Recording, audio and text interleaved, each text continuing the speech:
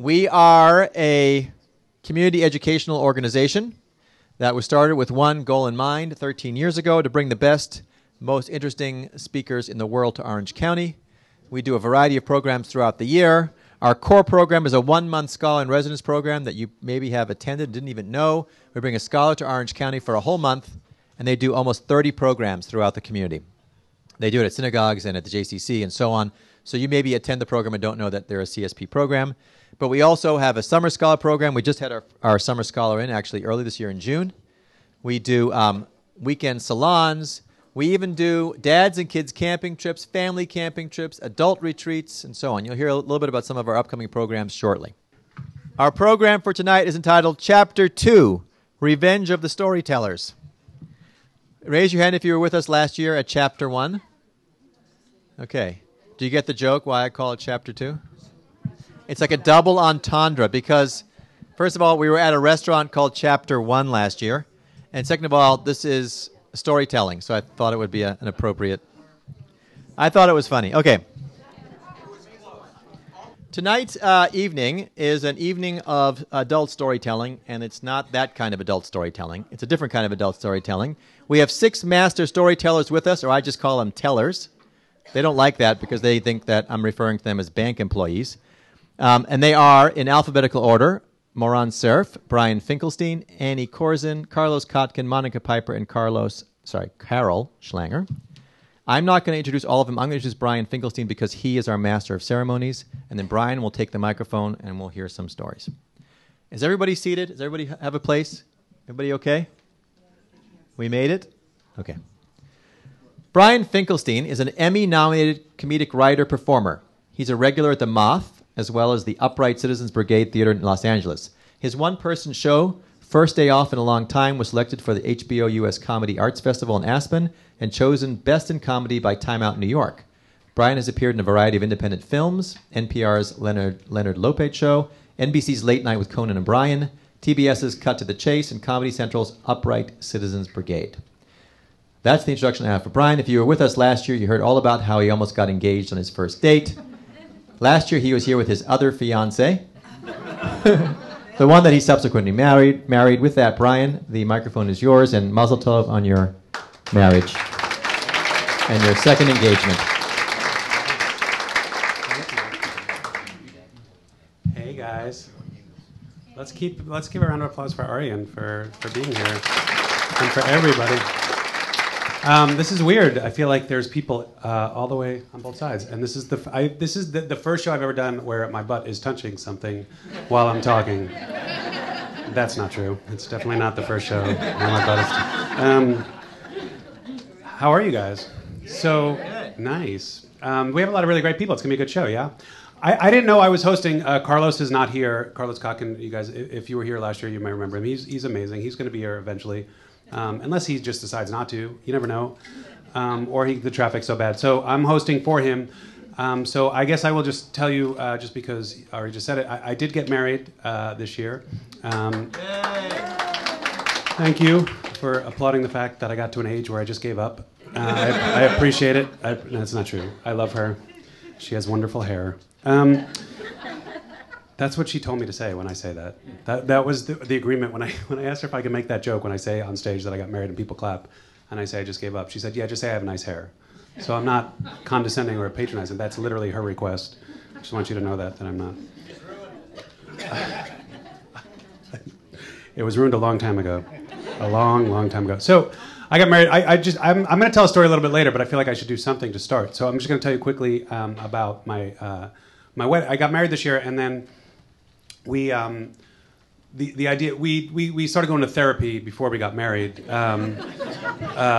which as the night goes on and I host and you hear me say a few things, you'll understand poor Jean's plight to be married to me. But this is the reason we first started going to therapy. I'll tell you a few as the night goes on, but this is the first reason. The first night that we spent the night together. Is this an adult audience? Is it okay to say that? Mostly. We've spent the night together before we were married. I'm sorry, guys.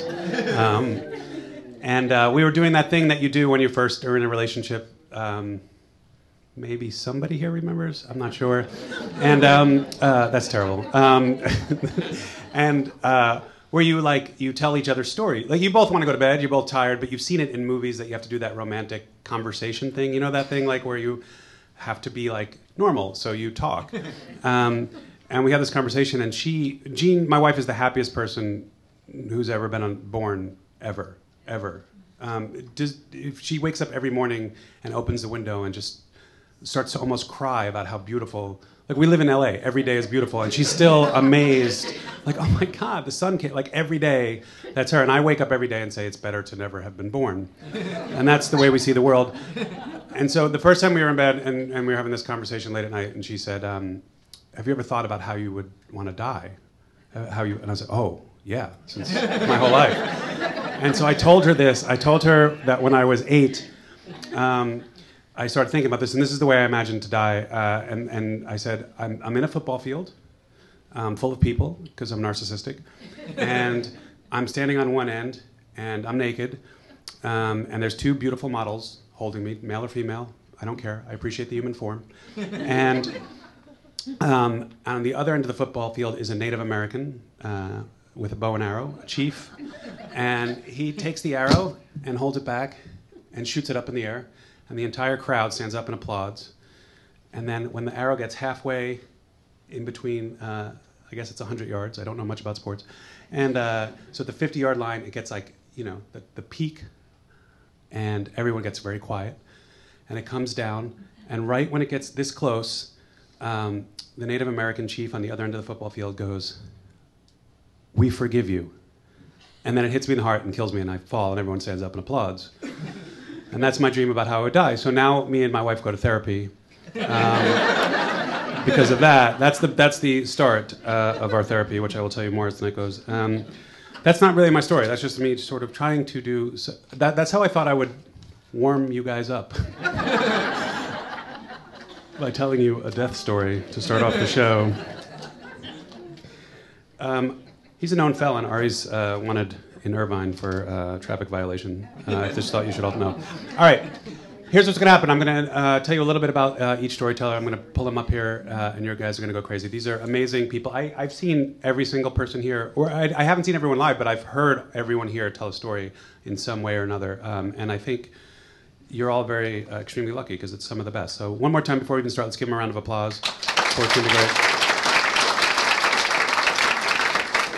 And I'm going to read you their bios before they come up so that you know a little bit about them, okay? So our first storyteller is going to be Maran Cerf, who you may have heard last year. This bio is ridiculous and makes me feel ashamed of my life. Okay. Maran Cerf is a neuroscientist. That should be enough. That should be enough to be like, oh, here's this amazing person. But nope, there's 6 more sentences. He's a neuroscientist at Caltech and the UCLA and NYU departments of neurosurgery. In his research, Dr. Cerf, ladies, studies how consciousness works in our brain and how it's weird that I tripped over that sentence. That might be something. And how high-level emotions are regulated using direct recording from single neurons in the brains of patients undergoing brain surgery. I watched 3 hours of TV today. That's what I did. Maran received an MA in the philosophy of science and a BS in physics. Just because he was bored. Prior to his studies, Maran worked for several years in the Israeli high-tech industry as a hacker, a pilot, and inventor. Please welcome the perfect man, Maran Cerf.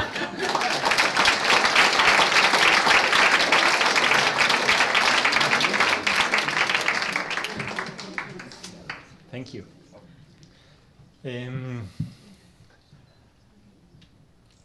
Every year around October, the Karolinska Institute is announcing the winners of the Nobel Prize in many fields. Every day you wake up in the morning and there's one more award being handed. Physics, medicine, literature, of course there's peace in Norway, chemistry, and so on. This is widely known. Everyone kind of wakes up in the morning in the US and listens to the radio and listens to which scientist won the award this year. And it's a very interesting thing. What's less known is that about a month before the Nobel Prize awards are being handed, they hand the Ig Nobel Awards.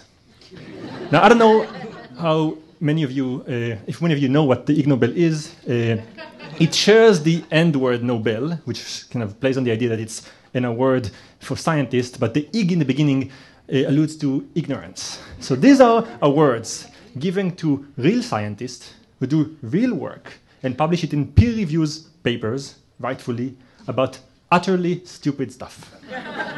Give you an example. A few years ago, a group of scientists from MIT won the award for finally testing the 5 seconds rule. You all know this rule: if food drops down and you pick it up right away, is it actually contaminated or not? They tested it. They took various types of food, from soup to chicken. They threw it down to the floor in the toilet, in the hallway at MIT, on the grass, and turns out it's not true. If your food drops down, you should not eat that. This was well tested, published, and they received the award for that study. A year ago, in chemistry, in neurophysiology, the award went to a neuroscientist, I feel very proud, who studied finally the effects of yawn. You know that if you yawn, then someone next to you might start yawning. It's kind of contagious. It turns out it's not the case with turtles. So if you yawn in front of a turtle, turtles don't do that. And there's more and more. I think that this year the prize in literature went to the Irish police, who handed 365 tickets to a person called Pravdo Yazdi, which is a Polish person who lives in Ireland. And turns out that the word means traffic ticket. So his name was translated, and they get tickets every day, and so on. So you get the idea. Well, I'm here to tell you that I was a nominee for the award about 10 years ago. And it goes like that. At the time, I was not a scientist. I was actually working in a company. And our company was a security company, which is a fancy word to say that we were hackers. So our job was to try to break into banks and financial institutes and try to test their security. We called it penetration testing, which is a pretty sexy word for what we did. And we would find flaws in their security, and then come to the company and say, look, we found a way to break into your bank and steal money from your accounts. Why don't you hire us now to actually help you secure the bank better, so no one bad is going to do that. We call that active marketing. So we did that for a number of years, and we were pretty good at that. And one week, we did one job that forever changed my way of thinking about life and death. And the job was for the Israeli equivalent of the Social Security Services. So there's a database that they have that has all the records and all information of everyone in Israel. And for every person, there's one line database that says their name, their first name, last name, whether they're married or single, date of birth, occupation, and so information about them. And this is the system that every other system in the country feeds off, and that's how they know kind of information about you. So we were asked by the Social Security Services to try to see if you can find flaws in that system, the security, and actually break into the system and see if we can access information about people. And we could. It took us 24 hours to break into the Social Security Service database and be able to change every record there and do whatever we wanted. So this was fantastic. We were very happy, and I basically left the office and told one of my teammates, Nathan, told him, why don't you write the report? So the way it works is that you find flaws first, and then one of the team has to write a long, detailed report explaining how this was done so people can, secure the system better and so on. So I told him, I'm going home now. I did all the work on breaking in. You write the report. And he said, sure, I'm going to write the report. And then I go home, and I spend the weekend at home. And on the Monday morning, before I go to the office, I went to the bank to get some cash. And I see that some of you already figured out where it's going. I go to the bank, I go to the teller, and I give her my ATM card, and I say, I need to take $200. And she scans my card and says, just a second, sir, there's a problem. And she turns all white. And she goes to the back room, and she calls the manager, and he approaches me, and he says, would you step aside with me for a second? I want to talk to you. And I go to the side to talk to the manager, and he says, this is very embarrassing. The system says you're dead. And I, at first, didn't realize what's going on here. And he says, I don't know what to do, but we can't give you money because the records show that you just died this weekend. And I say, well, first of all, here's me. And here's my ID showing that I'm alive. And first, second, you know me, Yoni. You're my friend. Like, what happened? This guy was a good friend of mine. He spent the weekend with me. So he should know that I'm alive. He said, I don't know, but we can't give you money. We have to figure out what's going on. And I went to the office, and within a few hours, the story unfolded. So what happened was that Nathan, as part of the report, wanted to show kind of a test case, show that we can actually change people's record. So he went to the database of the Social Security Services and chose to change one record from one field in one record. And he chose a record of someone he knows well. And he decided to change one flag there, the flag that says from being dead, 0, to being alive. So he reversed from being alive, 1, to being 0. So he declared me dead. And here are the 2 problems with being dead, in case you didn't know so far. Problem number 1 is, unless you're Jesus, Paul McCartney, and Elvis, you don't go back from there. And problem number 2 is that because you don't go back from being dead, all the systems in the world that feed from that system never check again. So if you are declared dead, you're dead forever. In fact, the programmers who wrote the code for this database never imagined people are going to go back to life. So they just didn't make this was an option. There was just no way. So we actually changed my record back to being alive, but it didn't matter. Everyone else already knew me as dead. So now, for all purposes, I was dead. Some good things happen from being dead. All your traffic tickets get cancelled. You can get any record you want in the GREs. There's a lot of good things about being dead. The bad things about being dead, you can imagine a few of them. One of them is that you can't take the GREs. I had a problem with that. Every time you're stopped by a police officer for driving, they check your system and they see that you're dead. They go to a mode which is zombie mode, which is a different training that they have. And altogether, it's really hard on you and the people around you. My parents started getting bouquets of flowers from all kinds of insurance companies. My girlfriend at the time started applying for benefits of widow. And things started happening that were amusing but alarming at the same time. And I was enjoying this thing. I was entertained by the idea to some extent. I actually did an interview in the Israeli news, which was titled "The Life and Death and Life Again of Moran Surf." And I was, playing jokes on this idea pretty happily, until one day I got a phone call that kind of changed my view of this thing. This was a phone call from a person in India, Lal Pradi, from Uttar Pradesh, who actually told me that this situation that I was facing is something that people in India face often, and actually is regarded a pretty bad situation. What happens in India is that a lot of people are very poor and they need money. And one way to get money is to declare some relative of yours as dead and inherit their property. So there's a lot of people in India who just do that. They go and they declare some other relative as dead, they inherit their stuff, and then there's a problem because when you declare dead, even if you're alive, it's really hard to convince the authorities that you're alive. So people go and they try to do that. And this is a real problem in India and apparently in other third world countries where it's really hard to convince people that you're alive if someone declared you dead. And actually this guy, Lal Pradi, created an organization, a non-profit called The Living Zombies, where he was trying to get the word out and kind of make people know that you can be alive while being declared dead, and that the system doesn't have records for that, and that you can actually not deal with that easily. And he tried to get some kind of recognition for that. So when he heard that some guy in the Western world is suffering from the same problem, he immediately reached out to me and said, "Can you join us? So your story is going to be public." And I said, "Why not? I'm going to be the spokesperson for the living zombies on the Western world." So I became really happy with doing just that.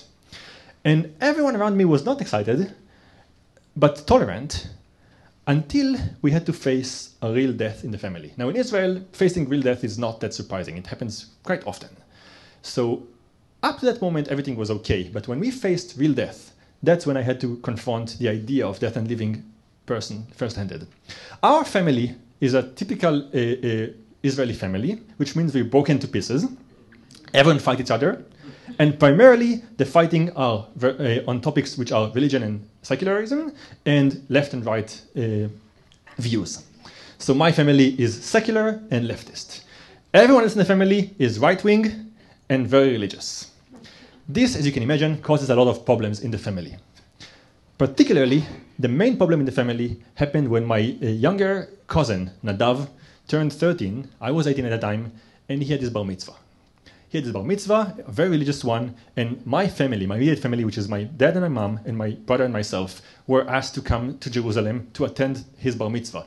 in a very religious area, which is borderline outside of the green line of Israel. So it's a kind of somewhat settlement. We were asked to go there. And because bar mitzvahs are held on Saturday, we were told that we have to arrive Friday afternoon to Jerusalem, spend the weekend in this settlement, so we can not drive on Saturday and attend the bar mitzvah in the morning. So we were asked to not drive. And my mom, who's the most devout atheist you can imagine, referring to God as your imaginary friend, said absolutely not, and said, we're not going to do that, we're not going to go, we're going to drive regularly on Saturday the way we want, we're going to maintain our things. And this quickly created a clash in the family that they said, if you want to drive, don't come. Mama said, we're going to come, we're going to drive. There was like a big thing. And my dad, who was kind of trying to solve the problem, suggested the best solution he could think of to fix that. And he said to them, to the other side of the family, sure, no problem. We're going to stay in a hotel on Friday night. We're going to walk to the bar mitzvah, no problem. And to us, he said, we're going to lie. The entire family, the four of us, are going to lie. So the idea was that. The idea is we're going to drive on Saturday morning, all four of us, show up at bar mitzvah, handle it regularly. But when asked, we're going to have a coherent story about how we spent the night in a hotel nearby. Most kids are told by their parents not to lie. Our family rehearsed the lie on the way to Jerusalem. My dad says, I was 18 at the time. So my dad said, if you are asked what the name of the hotel, what do you say? I say, of course it's the Sheraton Hotel. And says, your brother, my 5-year-old brother, where's the Sheraton Hotel? Oh, it's right, I've got the corner of this place. Where were your mom last night? My mom was in shower. Like, we had a coherent story for everything if confronted by anyone from our family. We failed. As soon as we arrived, this was a prisoner's dilemma. They separated us. They asked my brother a question about me. They asked me a question about my brother. It was like my mom had a Sophie choice. Had to choose who she goes with and such. Quickly, the story collapsed, and the grown-ups started having an argument in the living room while we kids sit all the cousins, there were like 20 cousins, sit in one room, feeling embarrassed that the parents fight and know that this is it. Like, there's going to be a problem. And I remember I was the oldest son in the family. I remember finding it really uncomfortable for us and talking mostly to the youngest in the cousins, Ruth. She was 5 years old. And, trying to kind of make a conversation while we all understand that in the other room there's big family crisis happening. And she showed me a picture that she drew of the family recently. And the family at the time had, tons of people, fathers, mothers, cousins and such. There was 40 people. And she showed me a picture of everyone in the family, and we don't appear in the picture. Like, the four of us aren't there. And I asked her, I said, Ruth, you know that we're a cousin. How come there's no pictures of the four of us in the family? She says, oh, you're not really part of the family because you don't believe in God. And I said to her, we're still family. If you need kidneys, I'm your best bet. And plus, God is one thing. You can believe or don't believe in God. That's one thing. But, there's a lot of things that you feel close to, even though you'd have to believe in them, like unicorns. You don't really see unicorns, but you still have a lot of unicorn dolls here, and you still love them. You can love me even though we might not agree on this particular topic.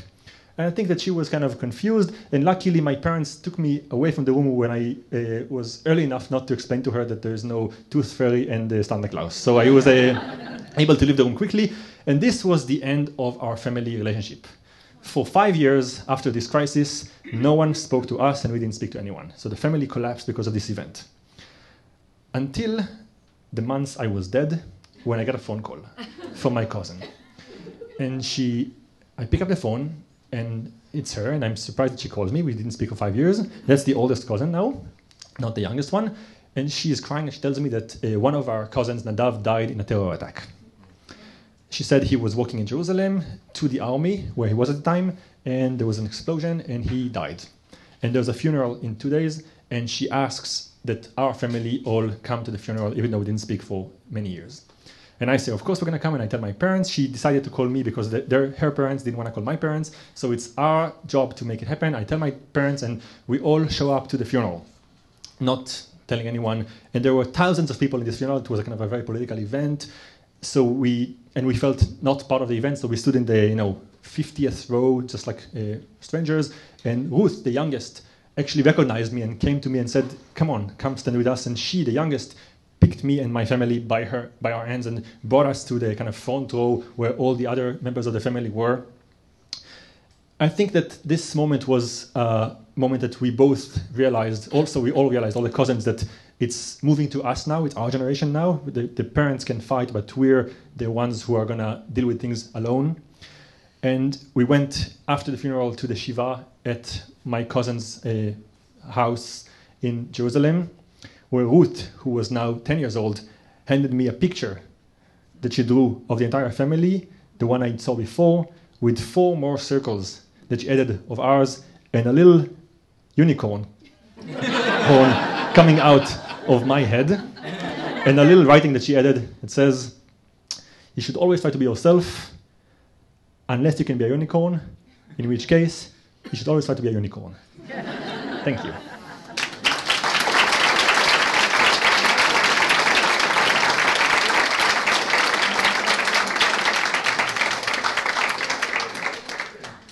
Come on, one more time for Moran Surf. That's amazing. I told you, he lives the most incredible life. He's dead and he's still living better than I am. Okay, I'm going to quickly tell you my story now. I was just talking a little bit about getting married this year, and I was talking a little briefly last year, and I mentioned it quickly about a date I went on last year. So I'll preface this story by saying I've dated a lot of the wrong women over the years. Not wrong that there's anything wrong with them, but that I did the things that you're not supposed to do. I dated women who I worked with. I dated women who were my roommates. I'm not proud of it, but during a very bad period of my life, I dated a woman who was married. I dated a woman named Ashley who only dates men who dates women who dates other women. It makes sense if you think about it. And I did get a little bitter, and this is the story of that, because I don't think you earn the bitter badge until you fly to India to watch the girl you love marry her cousin in an arranged Muslim wedding. So, when I first met Samina, I was in my early 20s. I just moved back to New York from California, where I was living in San Diego for a while, and I worked at a bank. And I met Samina, and she was beautiful, and she had the most beautiful eyes, and she smiled. And I was very young and cynical, and had a rough period for a little while there. And I saw her, and I worked at a bank, and she worked at the bank, and she was beautiful, and I instantly fell in love. And so I asked her, because I'm very original and romantic and like to think outside the box, I invited her to a movie. Now, to give you an idea how long ago this is, we went to go see Sleeping with the Enemy with Julia Roberts, which that movie, the title alone should have been some sort of like ding. And after the movie, she says, "Hey, I just want to be careful and just say, like, what are your intentions?" I said, "Well, I don't have intentions. I just moved back." You know, this is what I said. I just moved back to New York. I don't know anyone here. And I wanted to go to a movie. What I was thinking was, I love you. And she goes, "Well, okay, as long as your intentions are just to go to a movie, because I want you to know that I'm Muslim. I'm from India via Iran, and since birth, I've been arranged to marry my cousin, so I don't want to mislead you." And I said, I was just got out of college, in that culture of college where you're taught to think everybody else's culture is better than yours. So I was like, cool. That sounds like a fascinating story. So for 4 years, we were best friends, me and Samina, and we did everything together. Went to the movies, talked late night on the phone, went for we didn't have any sort of physical relationship at all. So in my 20s, from 22 to 26, virgin. There was one day where we went to this park in Bayside, Queens, where we were living, and we held hands. Like that. I remember it like it was yesterday. We held hands, and it was it was extremely intimate, and that was it. That was our physical relationship for 4 years. I should also mention at the time that I was slowly starting to become a Muslim, too, because I thought that was my way to win her over. I started wearing a shavakami, which my father loved. I fasted for Ramadan, which my grandmother could not understand. And this is the way I thought I was going to win her heart. So finally, it's time for her to get married. She leaves New York to go to India on December, or it was like November something, and I was going to leave a few weeks later. So I left New York on December 24th, JFK, and I landed in India on December 26th. Because of the time change, there was no December 25th that year. So just quickly, I am predominantly, I guess I'm half half Jewish, and I know everyone here is going to, not the right side. My father's Jewish, my mother's not Jewish. My mother's Protestant, but I was raised both parents. We did both services. We both did all the holidays. I definitely identify as being Jewish, clearly. It should be apparent by now.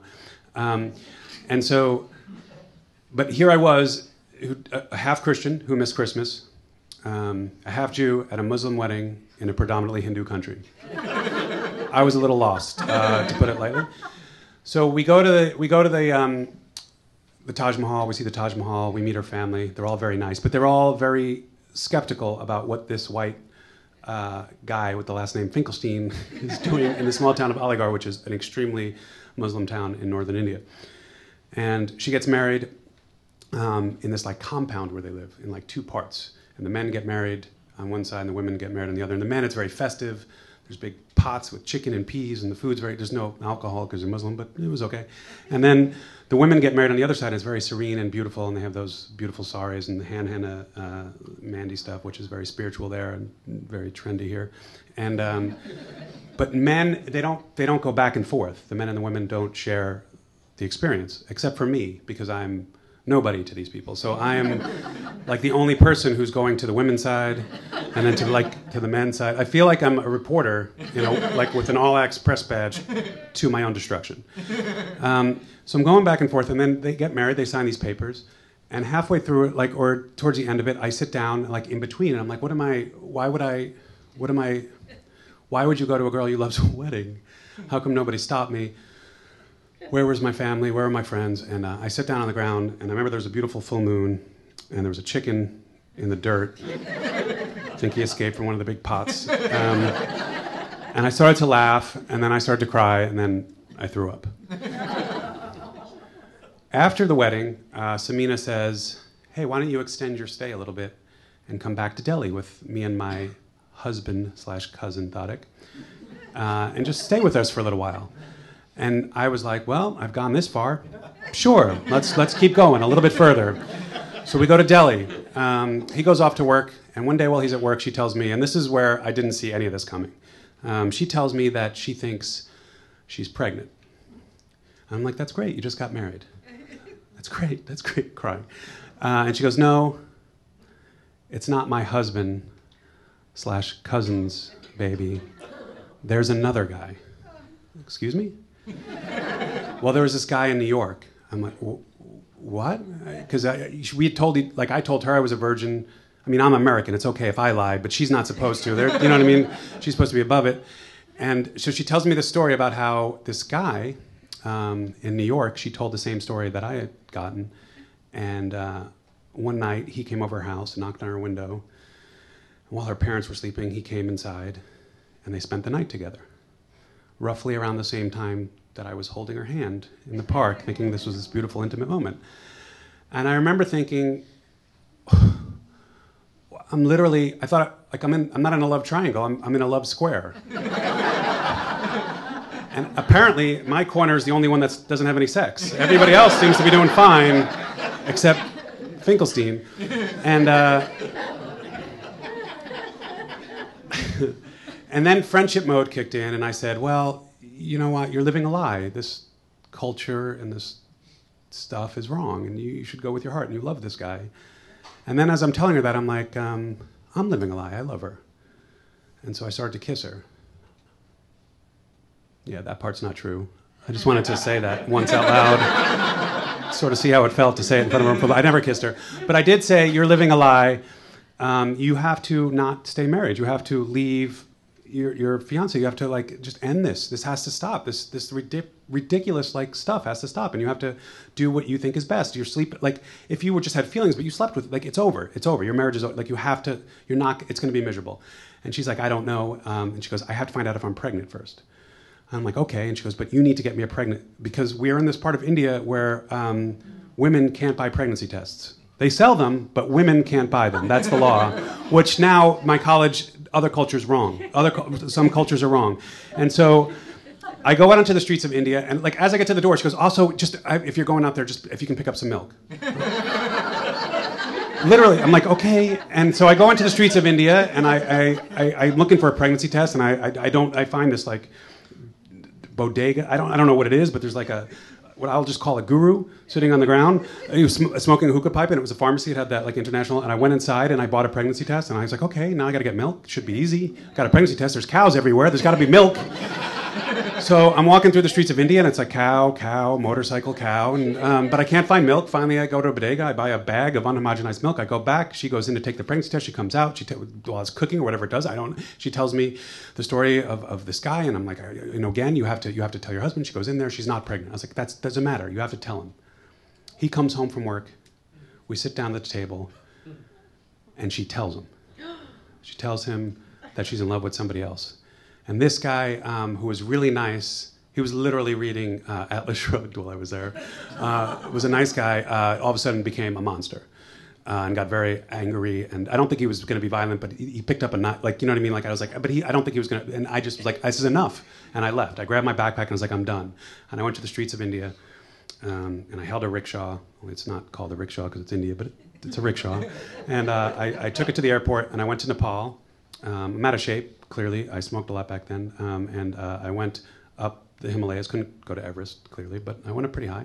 And I sat down on top of the world, and literally on top of the world, and fell out of love. Now, normally in this story, I would say forever, because that's the way I've seen it. I would always say forever. It's weird because I usually say I would fall out of love forever, and then I end the story, and that's how the story ends. But now I can't say that anymore because I got married this year. So, the hell with Samina, and I married Jean, and that's my story about going to India.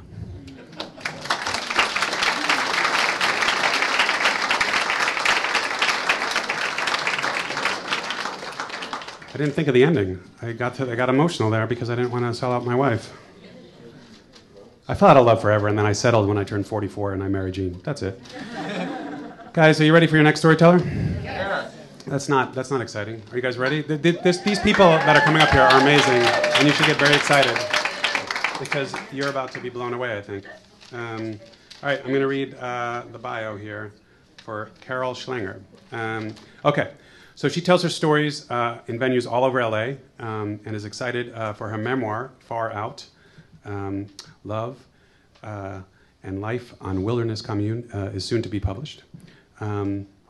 She's a former writer and Humanitas nominee. Geez, these are amazing. A published playwright. I'm reading them for the first time. Her words have had highly successful concert readings and productions in LA and New York.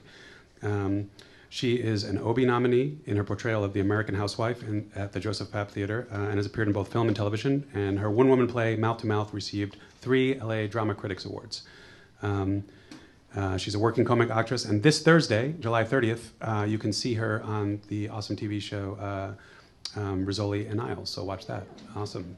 Give a big round of applause for Carol Schlanger. Come on.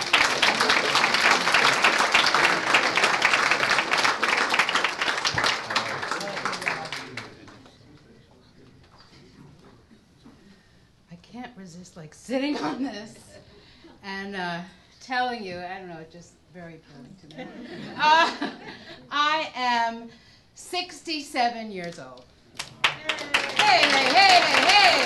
And I can kick, and I can kick, and I can lie on this thing. I can't tell you my story completely by heart because, I have this brain that's 67 years old. But even though I very recently had hip replacement surgery, and but I have very little gray in my hair. Can you see that? And I have no polyps on my colon, which is great.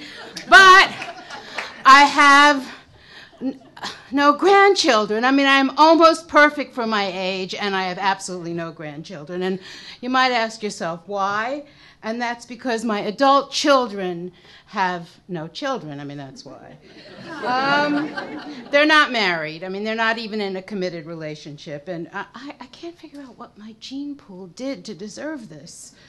The Schlangers, my family, have always been perfect. I mean, just look at me, please. I mean, a world without Schlangers is inconceivable. Is it? I wonder really if it's My fault that until now I have been left out of the evolutionary loop. Well, I don't think so. Charles Darwin, in his theory of natural selection, says that those who are adapted to an environment have an advantage over those who aren't so well adapted. Well, excuse me, Mr. HMS Beagle, who had no children because he spent all his time in the Galapagos looking at lizards. My children had a great environment. They were very happy growing up in Culver City. They were up on the hill, they ran around, they had fresh air and sunshine and trees. Okay, like it wasn't Beverly Hills or Brentwood, but they loved it. What's a really big community here that's really wealthy? Laguna Beach. Yeah, well, it wasn't in Laguna Beach either. And every summer, our family returned to rural Oregon and became hippies again. My 2 children were doing Native American sweat lodges before they were old enough to sweat. My son's very first words were in Lakota Sioux, Omatakiyasun, which means bless all my relations. And remembering his first sentence, it still brings tears to my eyes. Mommy, what's in the pipe?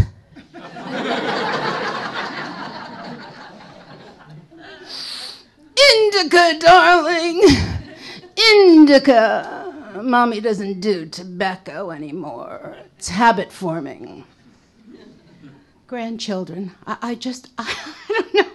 I'm telling you this, I just really even don't know why, but I just see them everywhere. I mean, the babies, those little feet, you know, that you can stick in your mouth, and those little hands that grab your fingers, and their eyes, oh my God, their eyes just have heaven in them, and their tushies. Oh, I want to kiss them, I want to hug them, I want to pat them, I want to squeeze them, and I want to put that soft, silky skin right next to my cheek. Oh, I am tushy deprived. Everything reminds me of a tushy. Eggplants. Eggplants remind me of a tushy. And tomatoes. I mourn the day that my children lost their tushies and grew butts. All my friends have grandchildren, and they tell me that having a grandchild is a rebirth. It's a gift given to you in the last part of your life that opens you up to a new kind of love that just pours out of you. And I just wish they would shut the hell up. I mean, maybe I am to blame. My children haven't procreated. I mean, to be honest with you, they drove me a little crazy. I wasn't a relaxed, yoga-going mother. No, I wasn't a stay-at-home mom. I was I'm busy, don't bother me, I have to work if you want to eat, Mom. I worried too much, I was intrusive, I was undisciplined, and frankly, my boundaries were a tad fuzzy. Now my 39-year-old son is living in a trailer in our driveway, and he has an Irish Catholic girlfriend named Bernadette and plays the drums for Afro-Cuban dance classes. I spent a fortune on his schools, and now I get a bongo in the backyard with a Christian martyr. Let go, let God, let go, let God, let go. You're right, yeah, let go, let God. And my brilliant 30-something daughter is getting her architecture's master's downtown in LA at SciArc. And she works about 18, 19 hours a day, and she believes so strongly in leaving a light carbon footprint that she won't get a car, and she just bikes everywhere. And she hasn't dated anybody, and I really don't know how long, and the only thing that she actually massages with her fingers is kale. It breaks my heart. So I did what I had to do. I joined a matchmaking website for Jewish mothers who want their Jewish children to marry Jewish other children, and then they get more Jewish children. And it's called J-Mom. No, it's very real. Have you ever heard of it at all before this? Oh, well, look it up if you have any problems with your children. And what happens is you send them pictures and a profile, and then they send you pictures and a profile back, and that gets the ball rolling. And so I think it was just yesterday. Here's what I got from them. Oh, this gets me. Benjamin Katz attended NYU Stern School of Business and lives in his own condo on the 12th floor of the Marina City Club. He loves travel and surfing. His parents have strong family values and are both successful malpractice lawyers. Oh, maybe my daughter will like Benjamin Katz.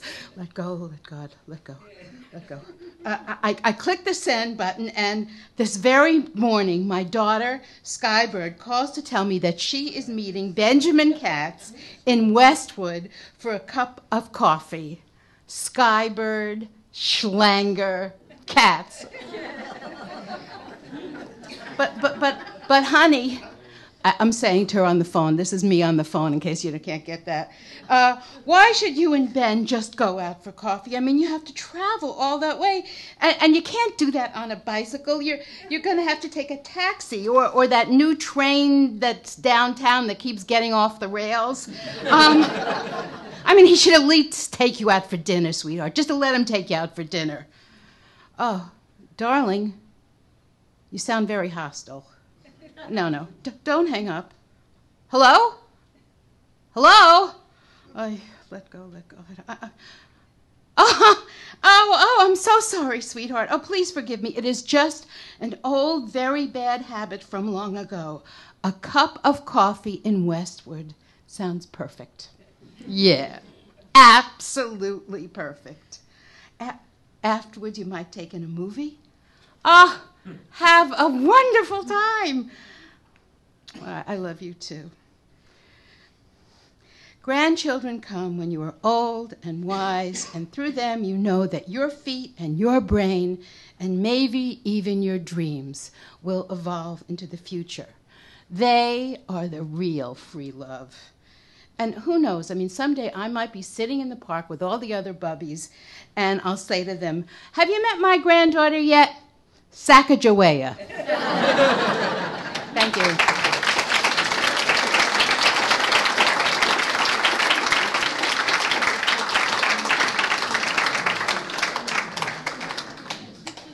Come on, one more time for Carol Schlanger. Come on.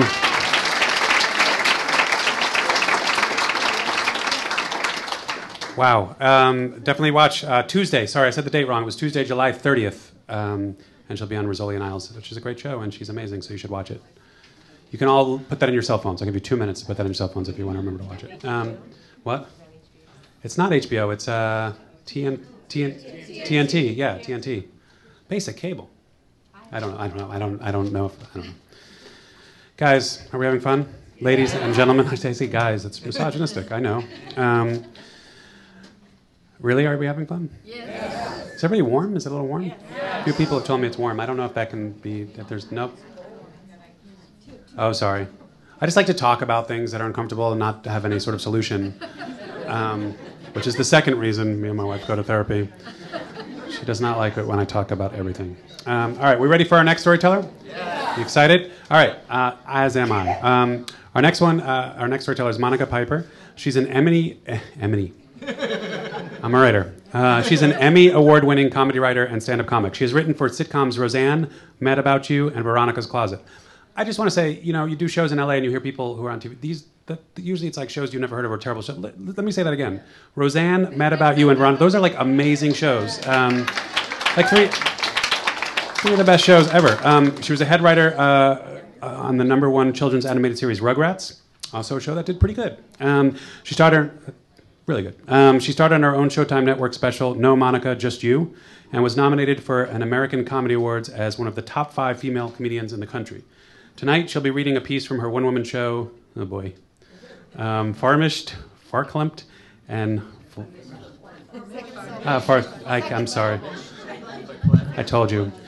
My mom is Irish, sorry. I'm sorry. I felt you guys hate me as soon as I said that. I'm so sorry. Here's Monica Piper with Schmatitude. I can say that, Schmatitude.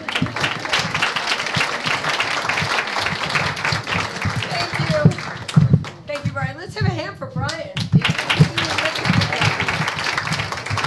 Thank you. Oh, thank you. I think they just changed the lighting. They lit you, and I'm in the dark. Very good. Don't let the amount of pages fool you. I lost my glasses, so this is really big font, okay? So, hello. Kidding.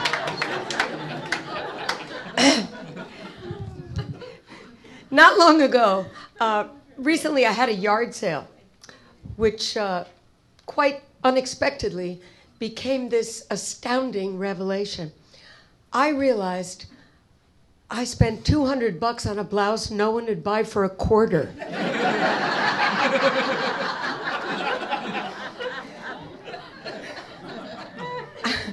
I thought that was funny, and I'm a comedian, so I wrote it down.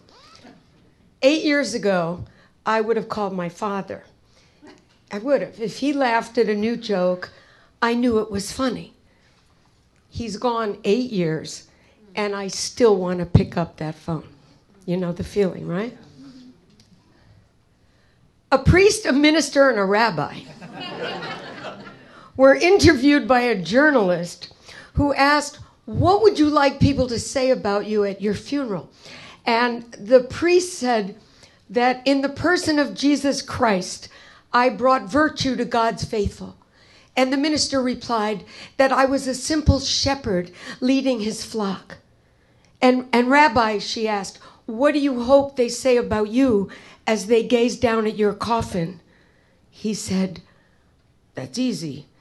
Oh my God, he's moving!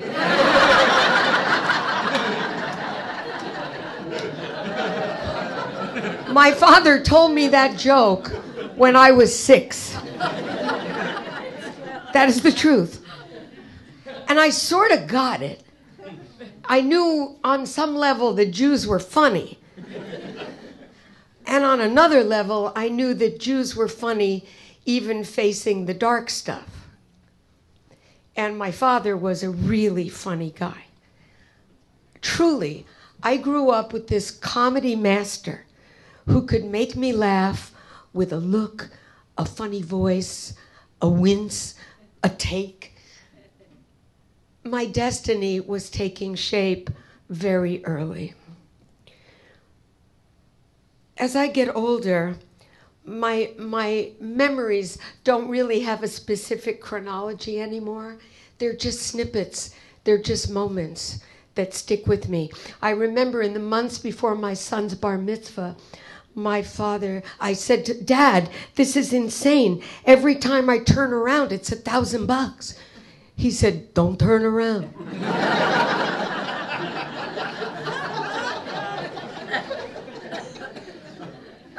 When I was a little girl and I was gobbling up my dinner, he'd say, hey kid, even a train stops once in a while.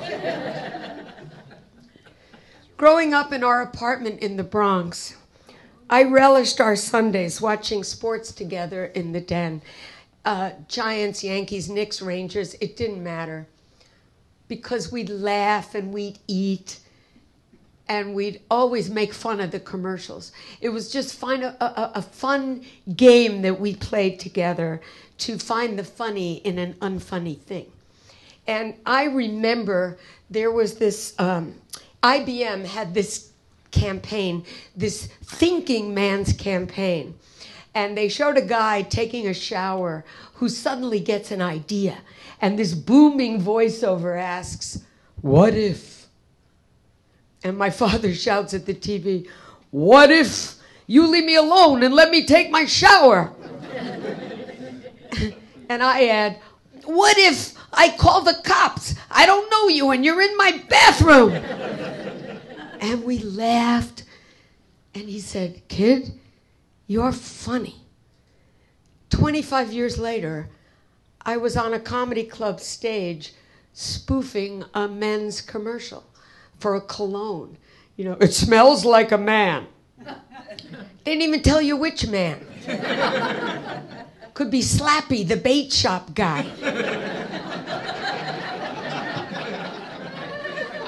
And in the audience, laughing the loudest and quelling, was my father. He said, "Kid, making people laugh is a gift. It helps them take their mind off their troubles." I can hear my mother's voice. "Roy, you know the Feingolds are coming over. Get moving." "Feingold, Schmeingolds, it's the bottom of the ninth." He loved putting the schmuh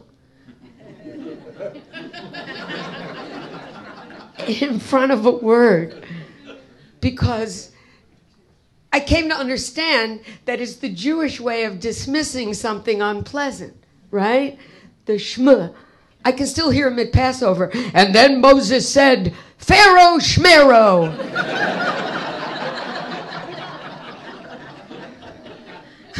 Or when my little heart was broken, "Daddy, Mickey Weintraub doesn't want to be my boyfriend anymore." "Mickey Schmicky, you're 10, you'll get over it." Just snippets, moments. I remember in my late teens coming home from college, my father introduced me to some new neighbors in the building. He said with a straight face, "I'd like you to meet Mr. Fox, Mr. and Mrs. Katz, and Mrs. Wolf."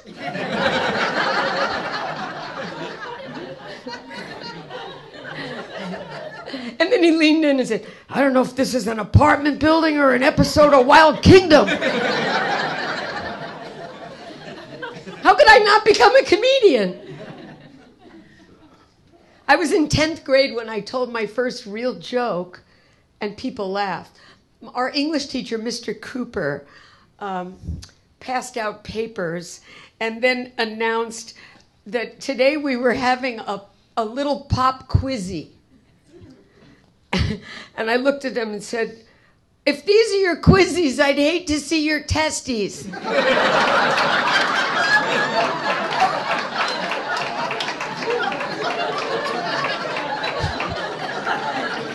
Everyone laughed!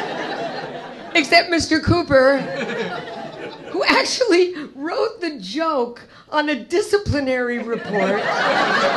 He wrote it out, the joke, and sent me to the principal with the thing, right? And I'll never forget this as long as I live. She's sitting there.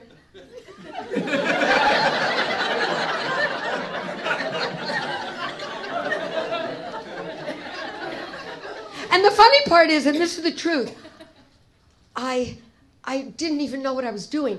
I thought I was doing a clever play on words on quiz and test. I did not know what testes were. I don't work dirty.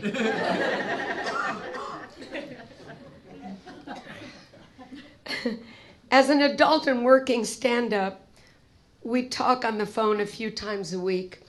And I treasured his funny takes on my life. These are all really true. And I remember once I called him and said, "Dad, I have this new boyfriend, Dave. We're on the same show. We're on the road, and we're on the same show." And my father said, "You're on the same show?" "Yeah." "Aren't you the headliner?" "Yeah." "You're dating an opening act?"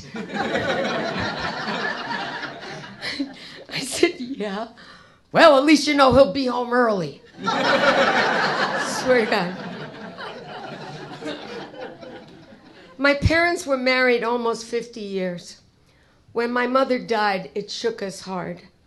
While sitting Shiva in the same apartment in the Bronx, a pleasant neighbor, Gladys, brought a brisket and said, "Roy, if there is anything I can do, anything at all, darling, don't hesitate to call." That night, after the people had gone and the brisket and cold cuts and rugula were put away, it was just the two of us. My mother's artistic and whimsical touches were everywhere. We missed. We ached. I honestly had never seen my father look so small and broken in my entire life. So my instincts kind of kicked in, and I said, Dad, how about next time Gladys asks if there's anything she can do, we give her some funny stuff to do? He thought about it for a minute. He smiled. He said, all right, let's play. You be Gladys. Roy. If there is anything I can do. Actually, Gladys, there is. I just sold my car to this lovely Chinese gentleman who doesn't speak English. Could you please take him to the DMV and help him transfer the ownership?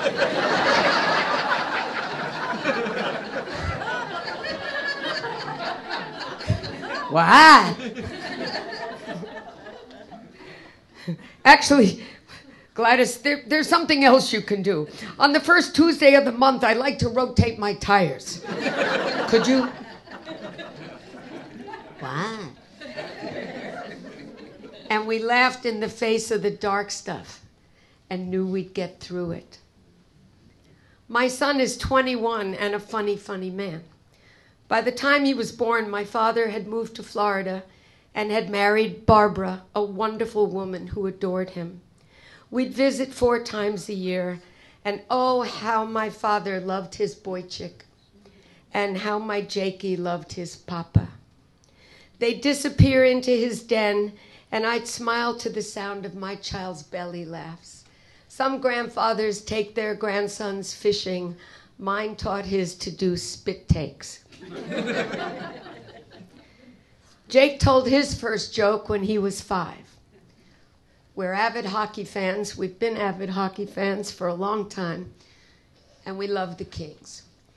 Jake said when he was 5, Mommy, I think I made a joke. I said, well, what is it? He said, knock, knock. Who's there?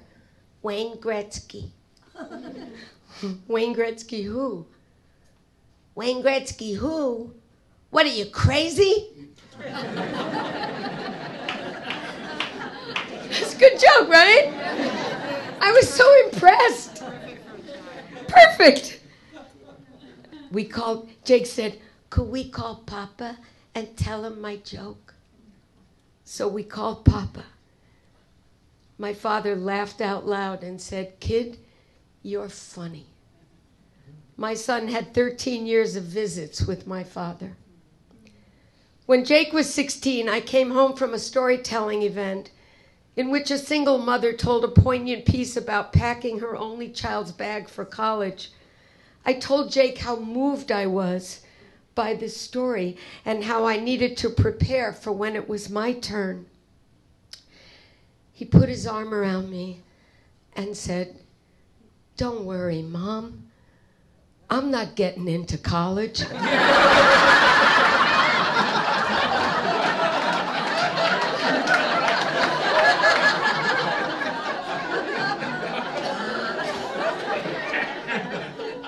Oh, God, how I long to pick up that phone. Recently, I called into Jake's room where he was engrossed in a Yankees game. Come on, time to get ready for dinner.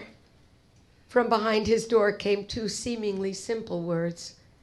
Dinner schminner. And so it goes.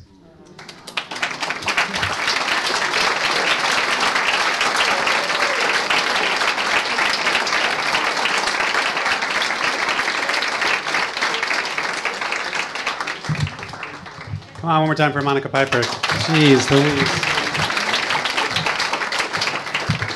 That was beautiful, right? I think I'm going to hit an all-time low tomorrow when I steal her son's joke, the Wayne Gretzky joke. I almost lost it over there. I didn't think I was going to come up. It's so funny to me. Are you crazy? Come on. All right, you guys ready for your next storyteller? Yes. Wow, very good. Great. Okay, our next one is Carlos Calkin. He's a 10-time Moth Story Slam winner. who has been regularly featured on KCRW's Unfictional, the popular storytelling podcast Risk, and NPR's The Moth Radio Hour. His comic memoir of romantic misadventures, Please God, Let It Be Herpes, a heartfelt quest for love and companionship. I have to say I've read that book, and it's pretty amazing. You should get it. It was recently published by Penguin Books. Please welcome Carlos Calkins.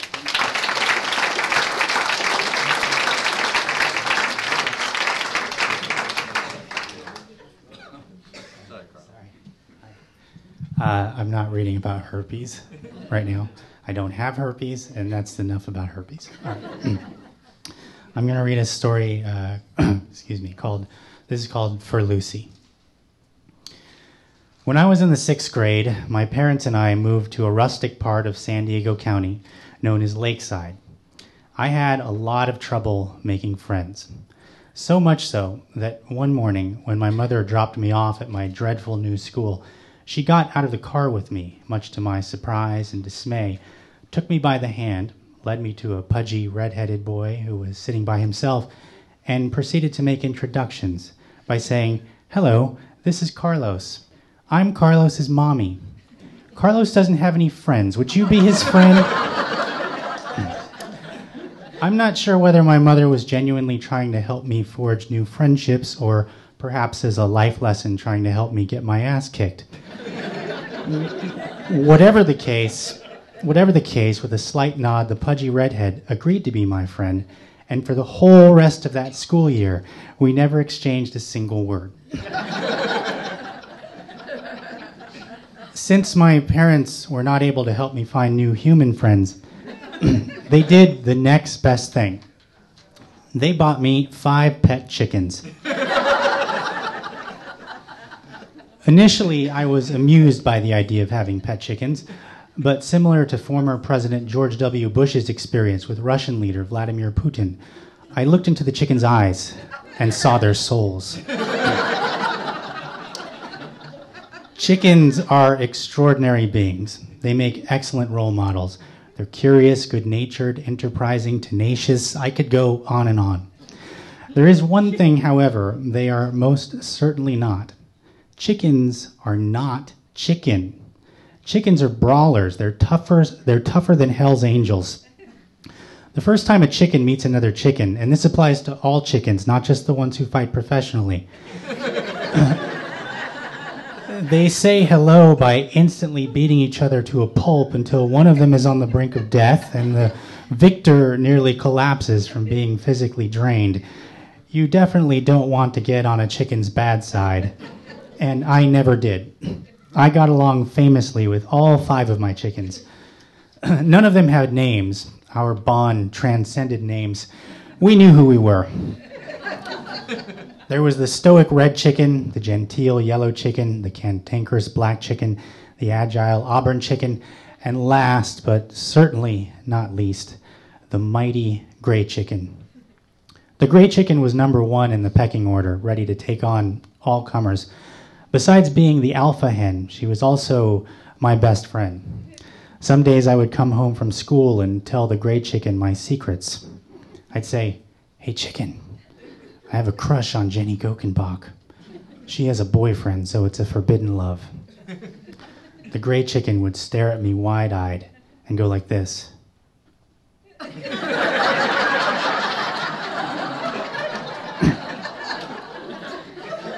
She totally understood.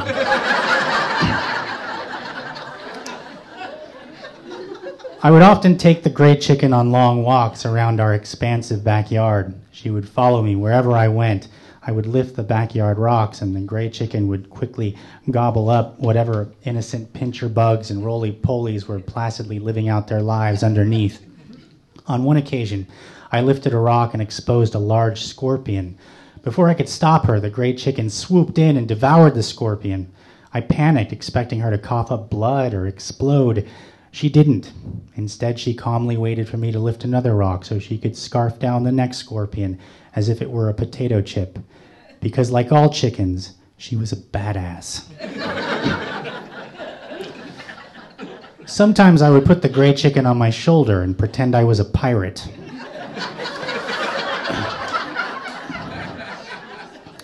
She would gladly play along. I'll always remember the day I took her into the house, perched on my shoulder. My mother vehemently disapproved, instructing me to take the chicken outside. I told her I couldn't. We were pirates on a ship at sea. Outside was the ocean. My mother would have none of it. She wanted the chicken out now because the gray chicken was supposedly giving her looks. I didn't know what my mother meant until the gray chicken suddenly took flight, flying off of my shoulder and landing directly on top of my mother's head. As the gray chicken dug its talons deeper into my mother's scalp while it comfortably preened its feathers, my mother began to softly cry, asking for help. I laughed and laughed and laughed. Those were good times.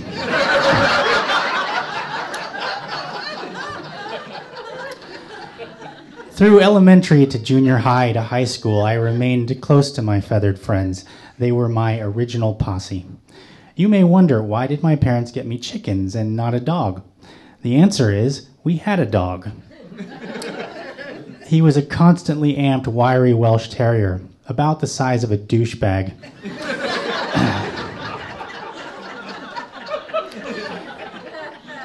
His name was Max. He was an indoor dog. We kept him from the chickens. In general, I loved dogs, but Max I tolerated. He had a daily habit of maniacally humping my leg and inflicting severe headbutts, sometimes simultaneously. His other talents included trying to eat rocks, using the top of my father's desk as a personal restroom, and unfortunately getting out of the house, sneaking into the chicken coop, and viciously attacking the gray chicken. She fought back courageously, brave warrior that she was, driving Max out of the coop before he could hurt the others. However, the damage was done. Max didn't kill her, but he might as well have. All of her feathers had been ripped out. She stood in the center of the coop, dazed and vulnerable, in need of immediate medical attention. My father and I put her in a box and rushed her to the vet, who promptly told us, "We don't do chickens." He suggested we take her downtown to the Exotic Bird Hospital. In the lobby of the San Diego Exotic Bird Hospital, people waited with their gold macaws, crested cockatoos, blue mountain lorikeets. Then there was me and my dad with our bald chicken. She appeared ready to go into the pot and be made into soup. Everyone gave us looks, some mocking, some disdainful. When the bird doctor finally saw us, I thrust the gray chicken toward him and said, "A predator attacked, help us." He held back a smile, and I could clearly see he was thinking I should be wearing a safety helmet. The bird doctor promised he would do what he could. He asked what the chicken's name was. I was going to explain we didn't have names, we didn't need names, but my father immediately replied, "Lucy." After nearly 7 years of friendship with the gray chicken, I discovered her name was apparently Lucy. As the doctor took her away, I implored Lucy to fight, to hold on, to not go into the light. Before we arrived home, the bird doctor called. My mother was there. She answered. The bird doctor informed my mother Lucy had been given salve for her wounds and that Lucy's condition was stable. My mother thanked the good doctor and then asked him who Lucy was.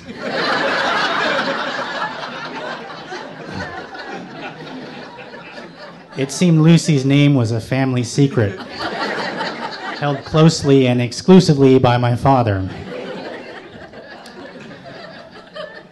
A few days later, Lucy succumbed to her wounds, shuffling off to chicken heaven. I felt sad, but not devastated. Though she met a violent end, Lucy was one of the luckiest chickens who ever lived. I have a special request. The next time you're compelled to call someone a chicken because they have a fear of roller coasters or commitment or success, don't call them a chicken. Call them a little sissy pants. Do this for all the chickens across the globe. Do it for the chickens I grew up with. Do it for Lucy. Thank you.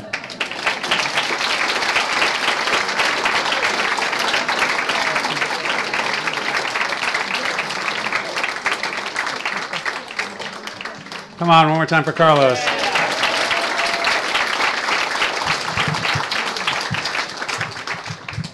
I guess I'm a sissy pants.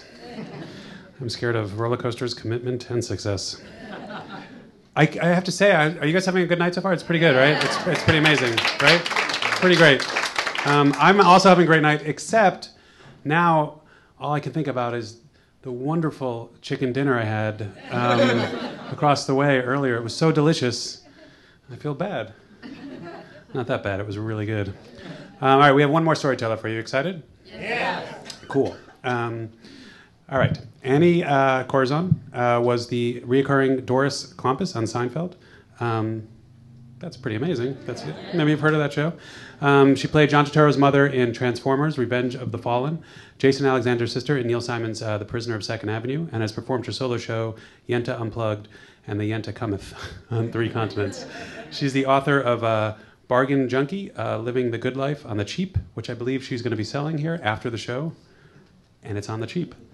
I don't know if that's true. It could be very expensive. I have no idea how much I talked to her. She's also written numerous essays for NPR's Morning Edition, the New York Times, the Los Angeles Times, and soon will be a regular humor column in the Jewish Journal of Los Angeles.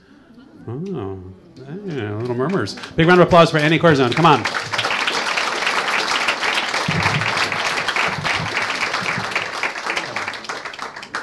Before I start, I just have to tell you that the part on Rizzoli Isles that Carol is doing, I also auditioned for, and I am not happy about this.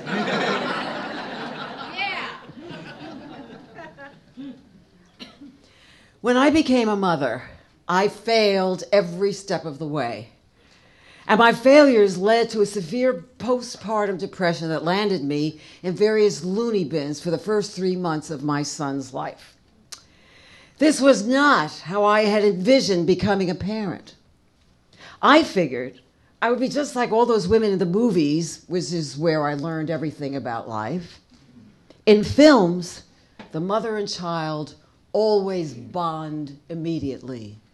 She gazes at him with tears of joy and says, "Well, hello there, you beautiful boy." Well, I also gazed upon my son with tears. Tears of profound and hopeless terror. Who is this creature? And how the hell am I supposed to keep him alive? I'm a single child from a small family. I had never seen or held a newborn baby before. But I had bought into all the 60s feminist dogmas about childbirth. First and foremost, it has to be natural. No drugs, no episiotomy, no C-sections, no induced labor. If you do any of those things, your child will have lower intelligence, learning disabilities, seizures, and it will be your fault because poor little you just couldn't handle the most excruciating pain that Satan ever invented. Now, I am going to tell you right here and right now the true miracle of childbirth. It is a miracle that anyone who's been through it is willing to do it again. You may applaud. Well, the labor went on for too long, and I couldn't push him out, so I was put under for forceps delivery. I failed at natural childbirth and had probably created a special needs kid. My husband, Benny, is Danish, and he was working in Denmark at the time, so I gave birth in a foreign country. Big mistake. After the birth, we moved up to my father-in-law's weekend house. Because again, from the movies, I had fantasized about strolling in beautiful nature with my laughing baby. Well, the house was cramped and uncomfortable. The weather outside was dark and windy and rainy, and there was no strolling possible because I was too overwhelmed to figure out how to dress myself in the morning. Plus, I could not stop crying. Now, I am going to give you some advice. If you are planning on having a nervous breakdown, do not have it in Denmark. That's because the Danes, like the British, consider strong emotions to be bad manners. Danish women are capable, stoic, and independent. I, on the other hand, was frightened, fragile, and exhausted. And my worst failure was I couldn't breastfeed. I didn't like doing it. I was sure I was doing it wrong, so we switched to formula. And again, in our culture, breastfeeding is a sacred, health-giving ritual. Feeding your baby formula is child abuse.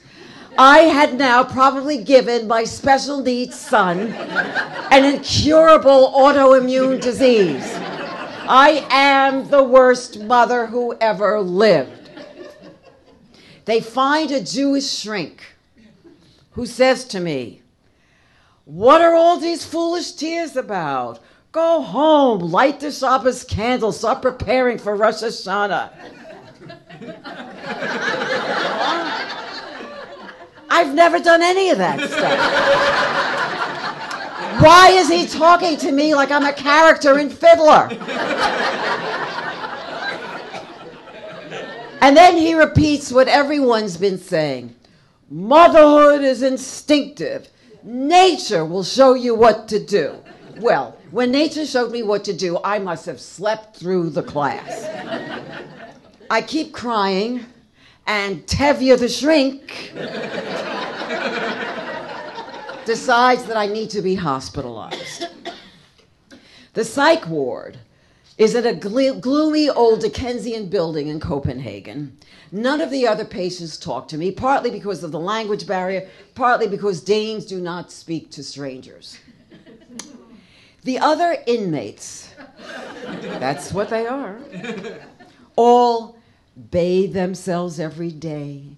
They rinse out their underwear in the sink and make their beds neatly and change the water in their flower vases, while I lie there, unwashed, in my rumpled sheets, and suck on Marlboros while the flowers on my table wither and die from neglect. Not only was I a failure at being a mother, I was a failure at being a patient in an insane asylum.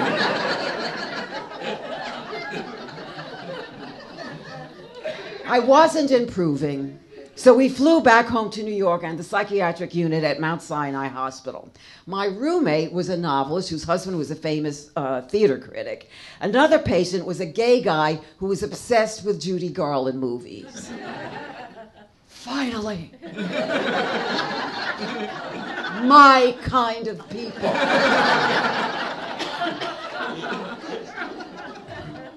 In group therapy, we were encouraged to share whatever was on our minds. So I raised my hand and I asked if anyone knew the most painless and efficient way to kill yourself.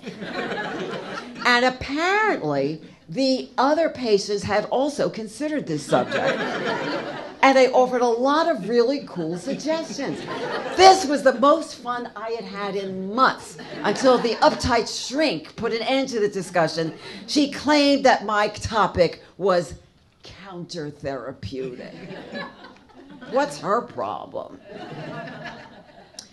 But somehow, by some miracle, I started to improve. Mostly because the raging hormonal changes caused by the pregnancy had begun to subside, and I was starting to feel like myself again. You know, we like to think that we're in control of our emotions, but let's face it, it's usually general biochemistry who's in charge. One night, some old friends dropped by, two gay guys who entertained me with hilarious stories of their messy lives, and the friendship and the laughter suddenly made me think that, well, maybe life is worth living. The next day, Benny brought our son, Jonathan, for a visit. I picked him up, and he smiled at me. And just like in the movies, I said, "Well, hello there, you beautiful boy." It was time to go home. I had a domestic helper for 2 weeks, and finally got the care and guidance I should have had in the beginning. I never really needed the hospitalization or the drugs or the therapy. All I really needed was a servant.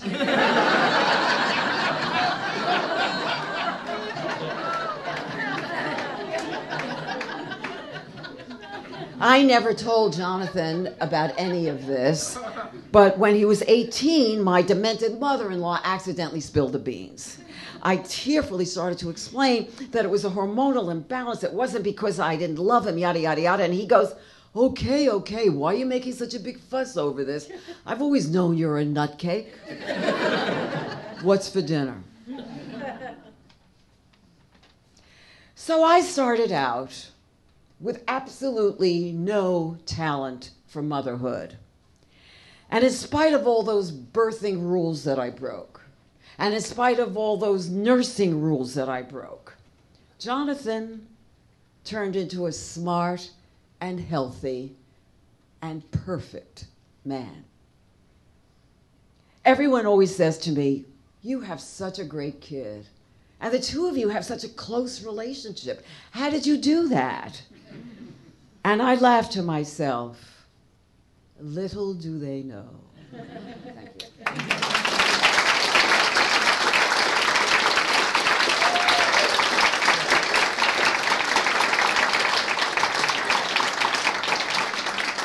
Come on, one more time for Annie.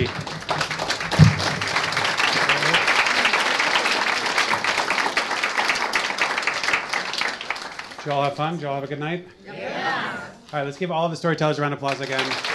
Monica and Carol and Anne and Carlos and Moran. Thank you all very much and have a wonderful night.